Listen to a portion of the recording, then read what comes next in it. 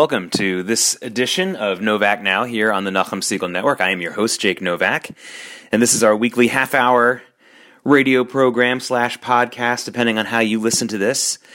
You can follow me on Twitter to catch me during the rest of the week. My Twitter handle is @JakeJakeNY, @JakeJakeNY. I also have Facebook pages. Just look me up, Jake Novak. You'll find it pretty easily, Novak, and you'll see what I'm writing daily, and sometimes by the hour. So you can make sure that you're up on all of the upmost and most current analysis of the big news stories of the week. I want to do a little bit of a teaser before we get to today's topic, and that is that I have uncovered something that was not a secret, but might as well have been, because it is just not being covered by the news media very much, including the financial news media, but probably the most amazing story involving taxes and new rules for investment in this country about to go into effect. I think it's mostly a positive story, but it is just absolutely flabbergasting how big this is. I can tell you the topic, because that's not really going to give you a complete understanding of what I'm going to talk about later and do in a published interview. But the topic are these opportunity zones, qualified opportunity zones across the country. For those of you who have longer memories, who remember the Jack Kemp enterprise zones, they are similar to that, but it is on a much grander scale, and there is much bigger opportunity for a lot more people to get involved in the tax advantages and the economic advantages of them. So stay tuned for that on my Twitter feed and on my Facebook feed. There'll be links to longer stories about that, and that was an exciting development this week that has just not been covered. And, you know, you've heard me on Novak Now here on the Nachum Segal Network many times discuss the issues that are plaguing the mainstream news media. And, you know, as much as I'd like to be like everybody else and blame it for being too liberal or too conservative, depending on what extreme part of the map you are politically, that's only part of the problem. The political bias of the news media is really the third of their problems. I think two bigger problems are geographical bias and the bias towards negative stories, and that's really the biggest. That's the really biggest bias that the news media have. They love the negative stories, the frightening stories, the if it bleeds, it leads stories. And qualified opportunity zones don't have any negatives to them yet. I mean, some negative things might happen, as it happens with any investment.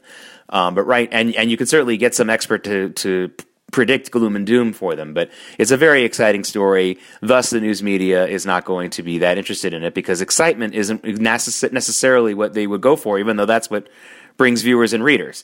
It's fear. They often, conflate excitement for fear, and fear for interest, and that's too bad. So we could talk about that, and I have on other editions of Novak Now. But again, just to keep your eye open for this, not only from what I'm going to write about it, because I'm certainly not the most well-versed on it completely. Nobody is, because a lot of the details of the qualified opportunity zones have not been completely fleshed out and how you can invest in them. But I think it's going to be a major push for the American economy coming forward, and probably one of the most innovative and possibly big tax breaks for investors of all sizes and shapes to come. So I'm excited about it. I'm hoping it'll turn out positive, but at the very least, I'd like to see more people paying attention to it. So hopefully that'll be something that'll be available to you on my Twitter and on my Facebook feeds in the next several days. What I want to talk about, though, in this program is something that is just as remarkable, if not more remarkable. We had a very remarkable moment in American history and American politics this week, a unique moment, a flabbergasting moment in many ways.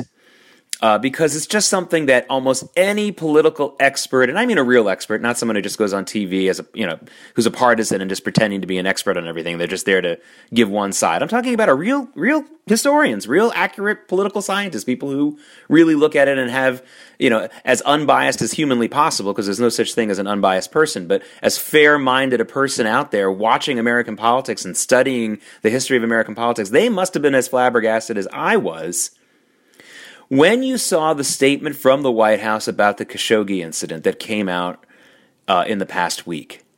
I think it's one of the most unique, if not the most unique statements we've ever heard from a president of the United States, from a White House administration.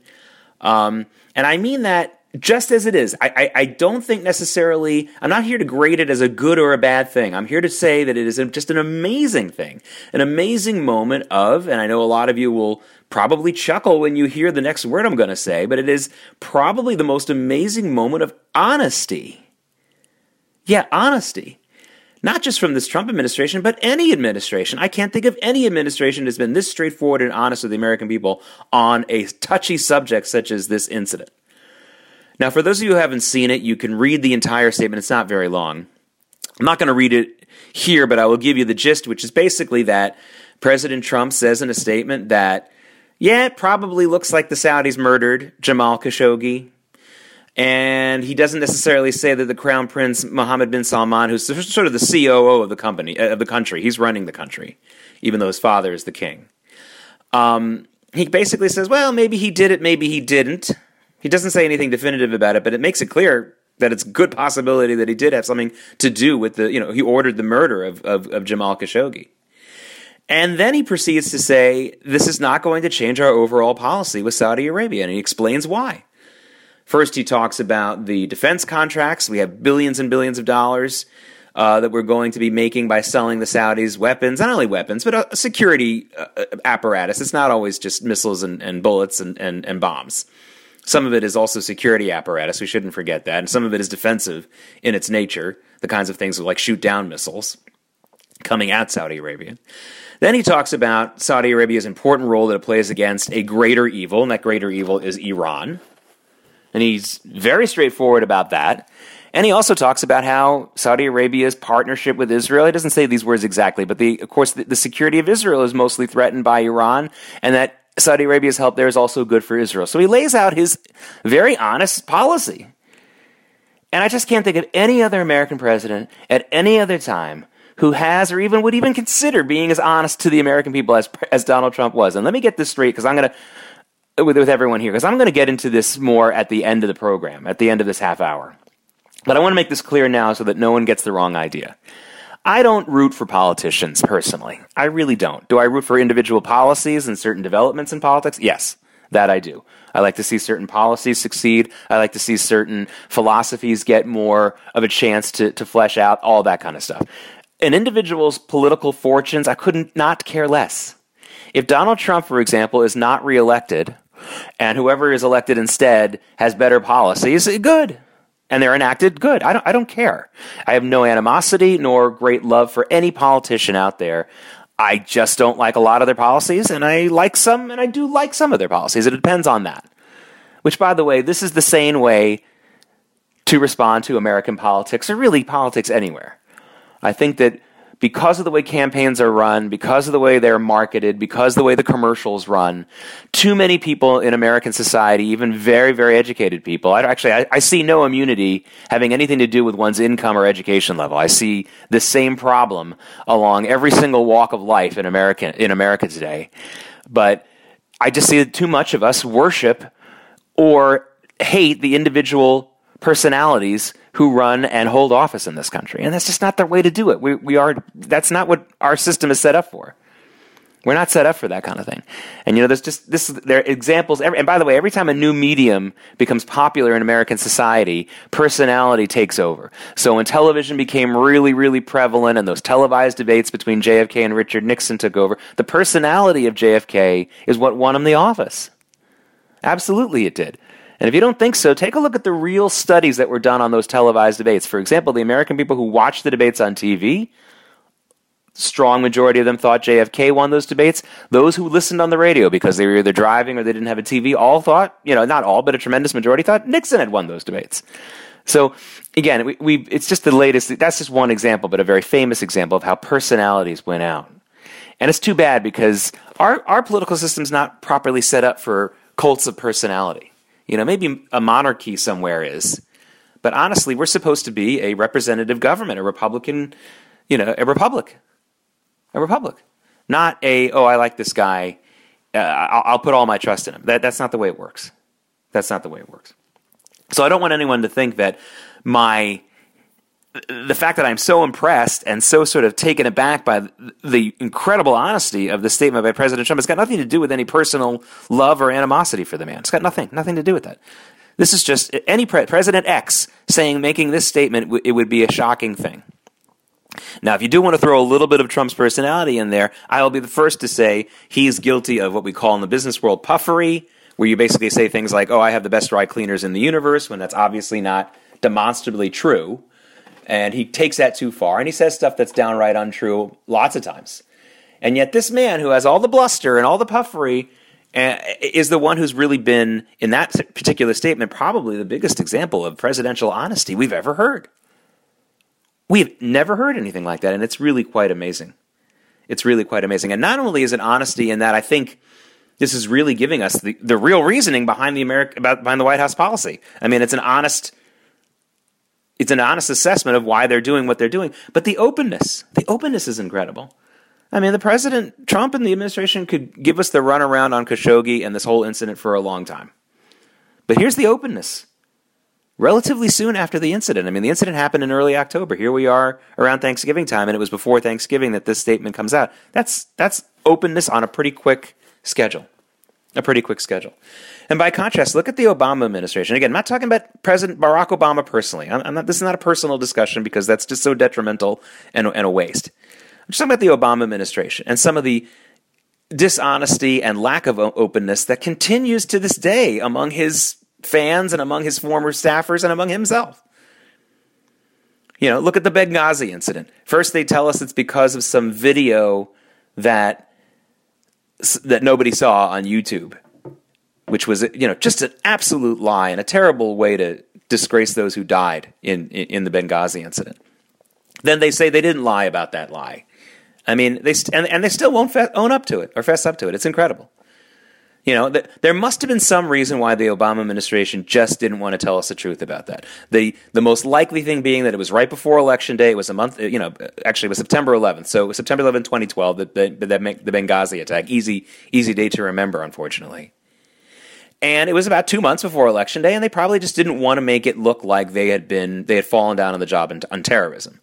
But there are other very plausible explanations for why they were not being open. It's possible that there was some kind of weapons transfer that was going through Benghazi towards maybe the rebels in Syria that the Obama administration didn't want to admit to, all that kind of stuff. But they still haven't come forward 6 years later. I mean, they still aren't telling us the truth about what happened at Benghazi. And here you have President Trump, less than 2 months after this murder of Jamal Khashoggi by the Saudis at their consulate in Turkey, telling us the truth about why he's not going to change American policy vis-a-vis Saudi Arabia based on this incident. That's incredible openness. It's incredible honesty. Whether you think it's good or bad, you know what? I think it's probably very good in this case so that we can sort of get our heads out of the clouds. But even if you think it is bad, you just can't argue that this is an incredible openness and honesty. That's not the argument I'm not willing to have, because that's like arguing 2 + 2 is 5. That's a waste of time. And, it lends into this scenario that we've been dealing with ever since Donald Trump was elected president, where most of the American news media that took 8 years off from the fact-checking watchdog role that they had often played, starting with the Nixon administration and on, and taking breaks here and there. But I will give the news media, the general news media, credit for, by the way, not taking 8 years off during the Clinton administration. I think right off the bat of the Bill Clinton administration, the news media was pretty tough on him. Fairly tough. Fair, but tough. Tough but fair, as they say. But for 8 years under Barack Obama, the mainstream news media, no matter what they say, no matter what their protestations, absolutely gave him a break for 8 years, gave President Obama, that administration, 8 years. They took a break from their watchdog role. They took a break from their fact-checking role. And when Donald Trump was elected, anyone getting elected, even Hillary Clinton, I think they would have resumed that to some degree. But with Donald Trump, it's been in, fourth, fifth gear. It has been major focus on this. And so the Khashoggi incident, which would have been completely ignored if it had this happened under the Obama administration, would have been swept under the rug. The news media a lot of the news media tried to put Benghazi under the rug, and American soldiers were killed in that. An American ambassador was killed, not just somebody who was here on a visa. Okay, I'm talking about an American citizen, American ambassador was killed, and a lot of the news media tried to sweep that under the rug. So don't tell me they weren't, taking some time off. 8 years to be exact, from their watchdog role. But so if the Khashoggi incident had happened under the Obama administration, I don't think this would be in the news pretty much at all at all. Maybe the Washington Post would complain about it. Maybe just them, but it wouldn't be picked up by the rest of the news media. But Trump is president, and there's an idea that maybe Trump should be embarrassed by it because he has been closer with Saudi Arabia, and he has been working with the Saudis closely, particularly this new crown prince, relatively new. It's not more than a year that he's been crown prince, a year and a half. So that's the point. That's why they're going after it. And you know what? Okay, fine. Be more vigilant. Be more of a watchdog. That I don't have a problem with, and I don't think anyone should have a problem with that. They need to be doing that fairly. They need to be making sure they have real sources, and they've been burned many times as the news media since Donald Trump's been elected on phony stuff that they've put out there because they haven't been careful. But fine, go ahead and do that. But they were given a very big dose of honesty and openness from the president relatively soon after this incident. I mean, imagine if less than 2 months after September 11th, 2012, Barack Obama and Hillary Clinton came completely clean with the American people about why they responded the way they did to Benghazi, why Benghazi happened. I mean, they haven't done it 6 years later, let alone 2 months later. So imagine how much of a difference that would have been. That would have been a real difference. Real difference. So what we're having here, what we're going through here with this incident is a real example of realpolitik, which is the fancy word they teach you in college for, you know what, if it's good for me and my country, we're going to do it. Even if it's not ethically 100% clearly right, but if it's good for our country and good for what we're trying to get done and the safety and the promotion of American values and maybe not American values, but American goals, then we're going to do it. We're going to do it. And we're getting that really, really explained to us openly and honestly from a president who most people think is lying to them all the time. It's really amazing. It's really amazing. But honestly, this is the biggest example of fresh honesty that I've ever seen from an administration. And it's coming based on this Khashoggi incident. I think that there's a little bit of a concurrent story of realpolitik going on in Israel right now, and it's coming from not only the government of Prime Minister Benjamin Netanyahu, but a lot from the voters too in Israel. A lot from the voters too, because what's happening in Israel is a couple of weeks ago, it was assumed Israel is going to an election. Avigdor Lieberman leaves the government, resigns because he wanted a more fleshed out military operation in Gaza. Netanyahu and a lot of right-wing Israelis didn't think it was a good idea, let alone the left wing. And he leaves the government over that. And boy, it looks like that's it. Netanyahu's government's collapsing. They're going to have new elections.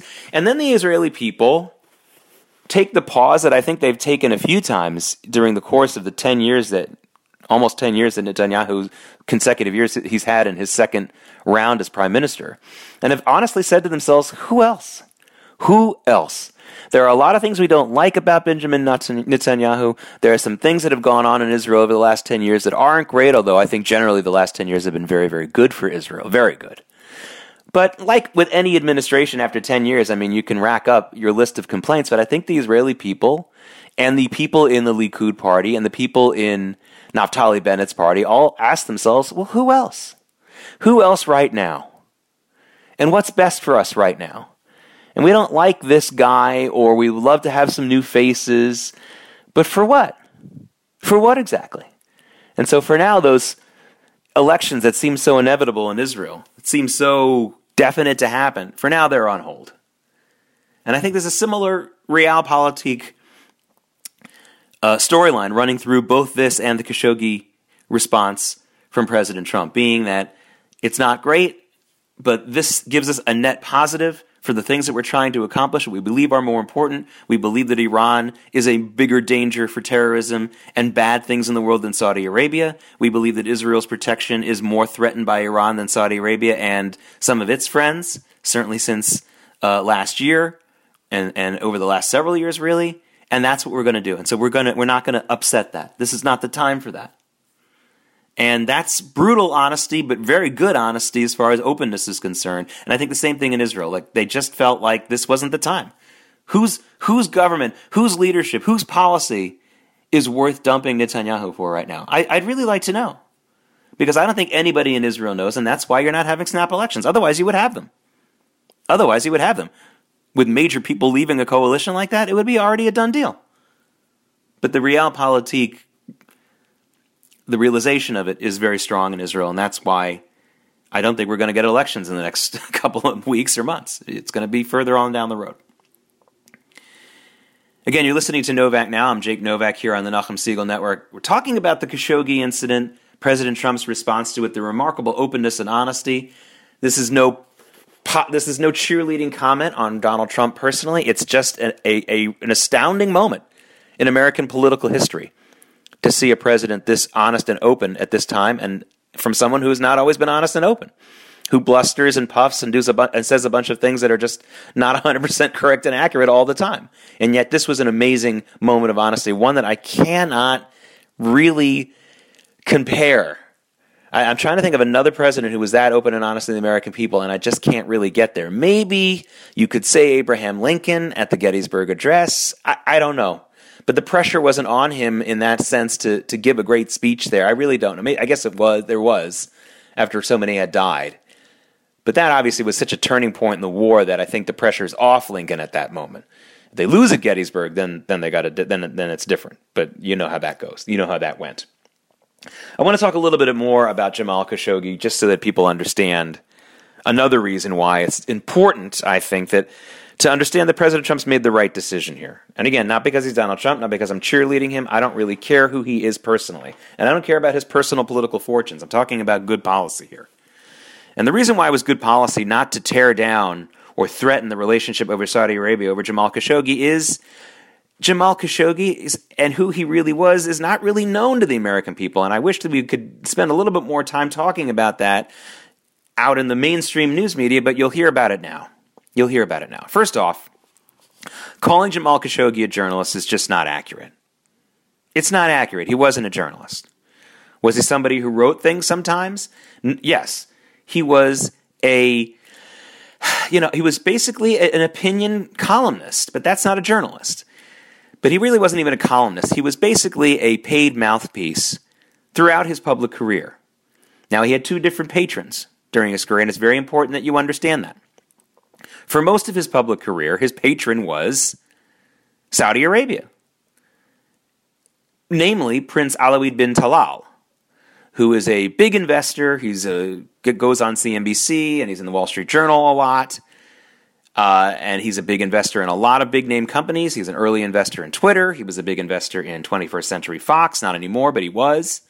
And he was a celebrity-type investor guy who would get on the air. And for a while, he was the wealthiest man in Saudi Arabia. I don't think he is anymore, because as many of you know, around this time last year, he and about 200 other very wealthy and powerful people in Saudi Arabia were put under house arrest at the Ritz-Carlton in Riyadh until they pledged enough loyalty to the new crown prince, Mohammed bin Salman, for them to get out. And Alawid bin Talal was one of the last people released.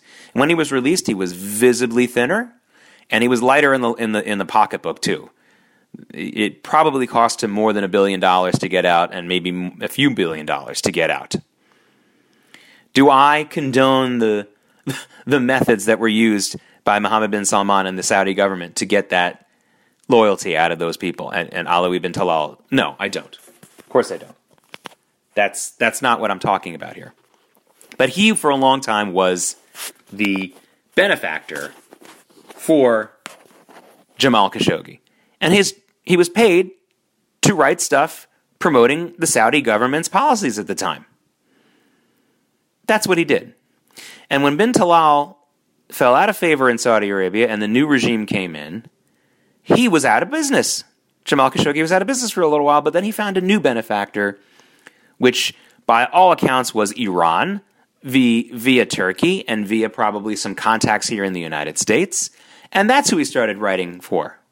So when he started to attack the human rights violations in Saudi Arabia, he suddenly realized there are human rights violations in Saudi Arabia. There have always been human rights violations in Saudi Arabia. He didn't write about it before, but now that he was being paid by Iran via Turkey and some contacts here in the United States, he was interested in it.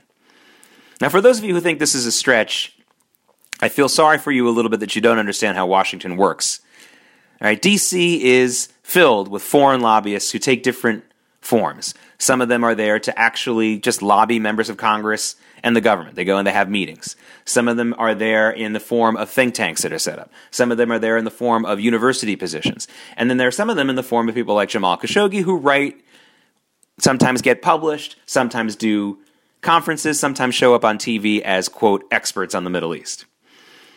One of those people is a woman named Hilary Mann, a Jewish woman who is now Hilary Mann Leverett, married to a man named Leverett.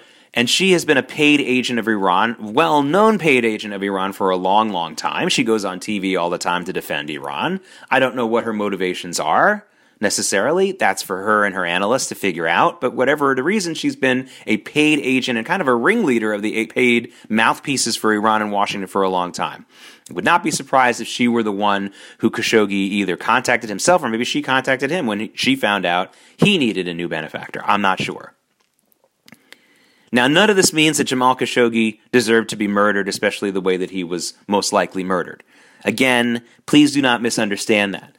But he was a paid agent of Iran, here to promote Iran's interests. He was not some journalist trying to be a truth seeker. That's not really who he was. And he was not living in Washington, D.C., in one of the most expensive parts of this country with a family getting on the basis of the pay that he was getting for an occasional column published in the Washington Post. No one could afford that. So that's not what was going on. But there's a lot of people like him, not just for Saudi Arabia or Iran, but for other countries in Washington, and that's how it works. And it's ugly and it's annoying, but that's what it is. That's what it is. And so for us to change our policies over some kind of person who's being portrayed as a total innocent, as a total just truth-seeking journalist, is just not true.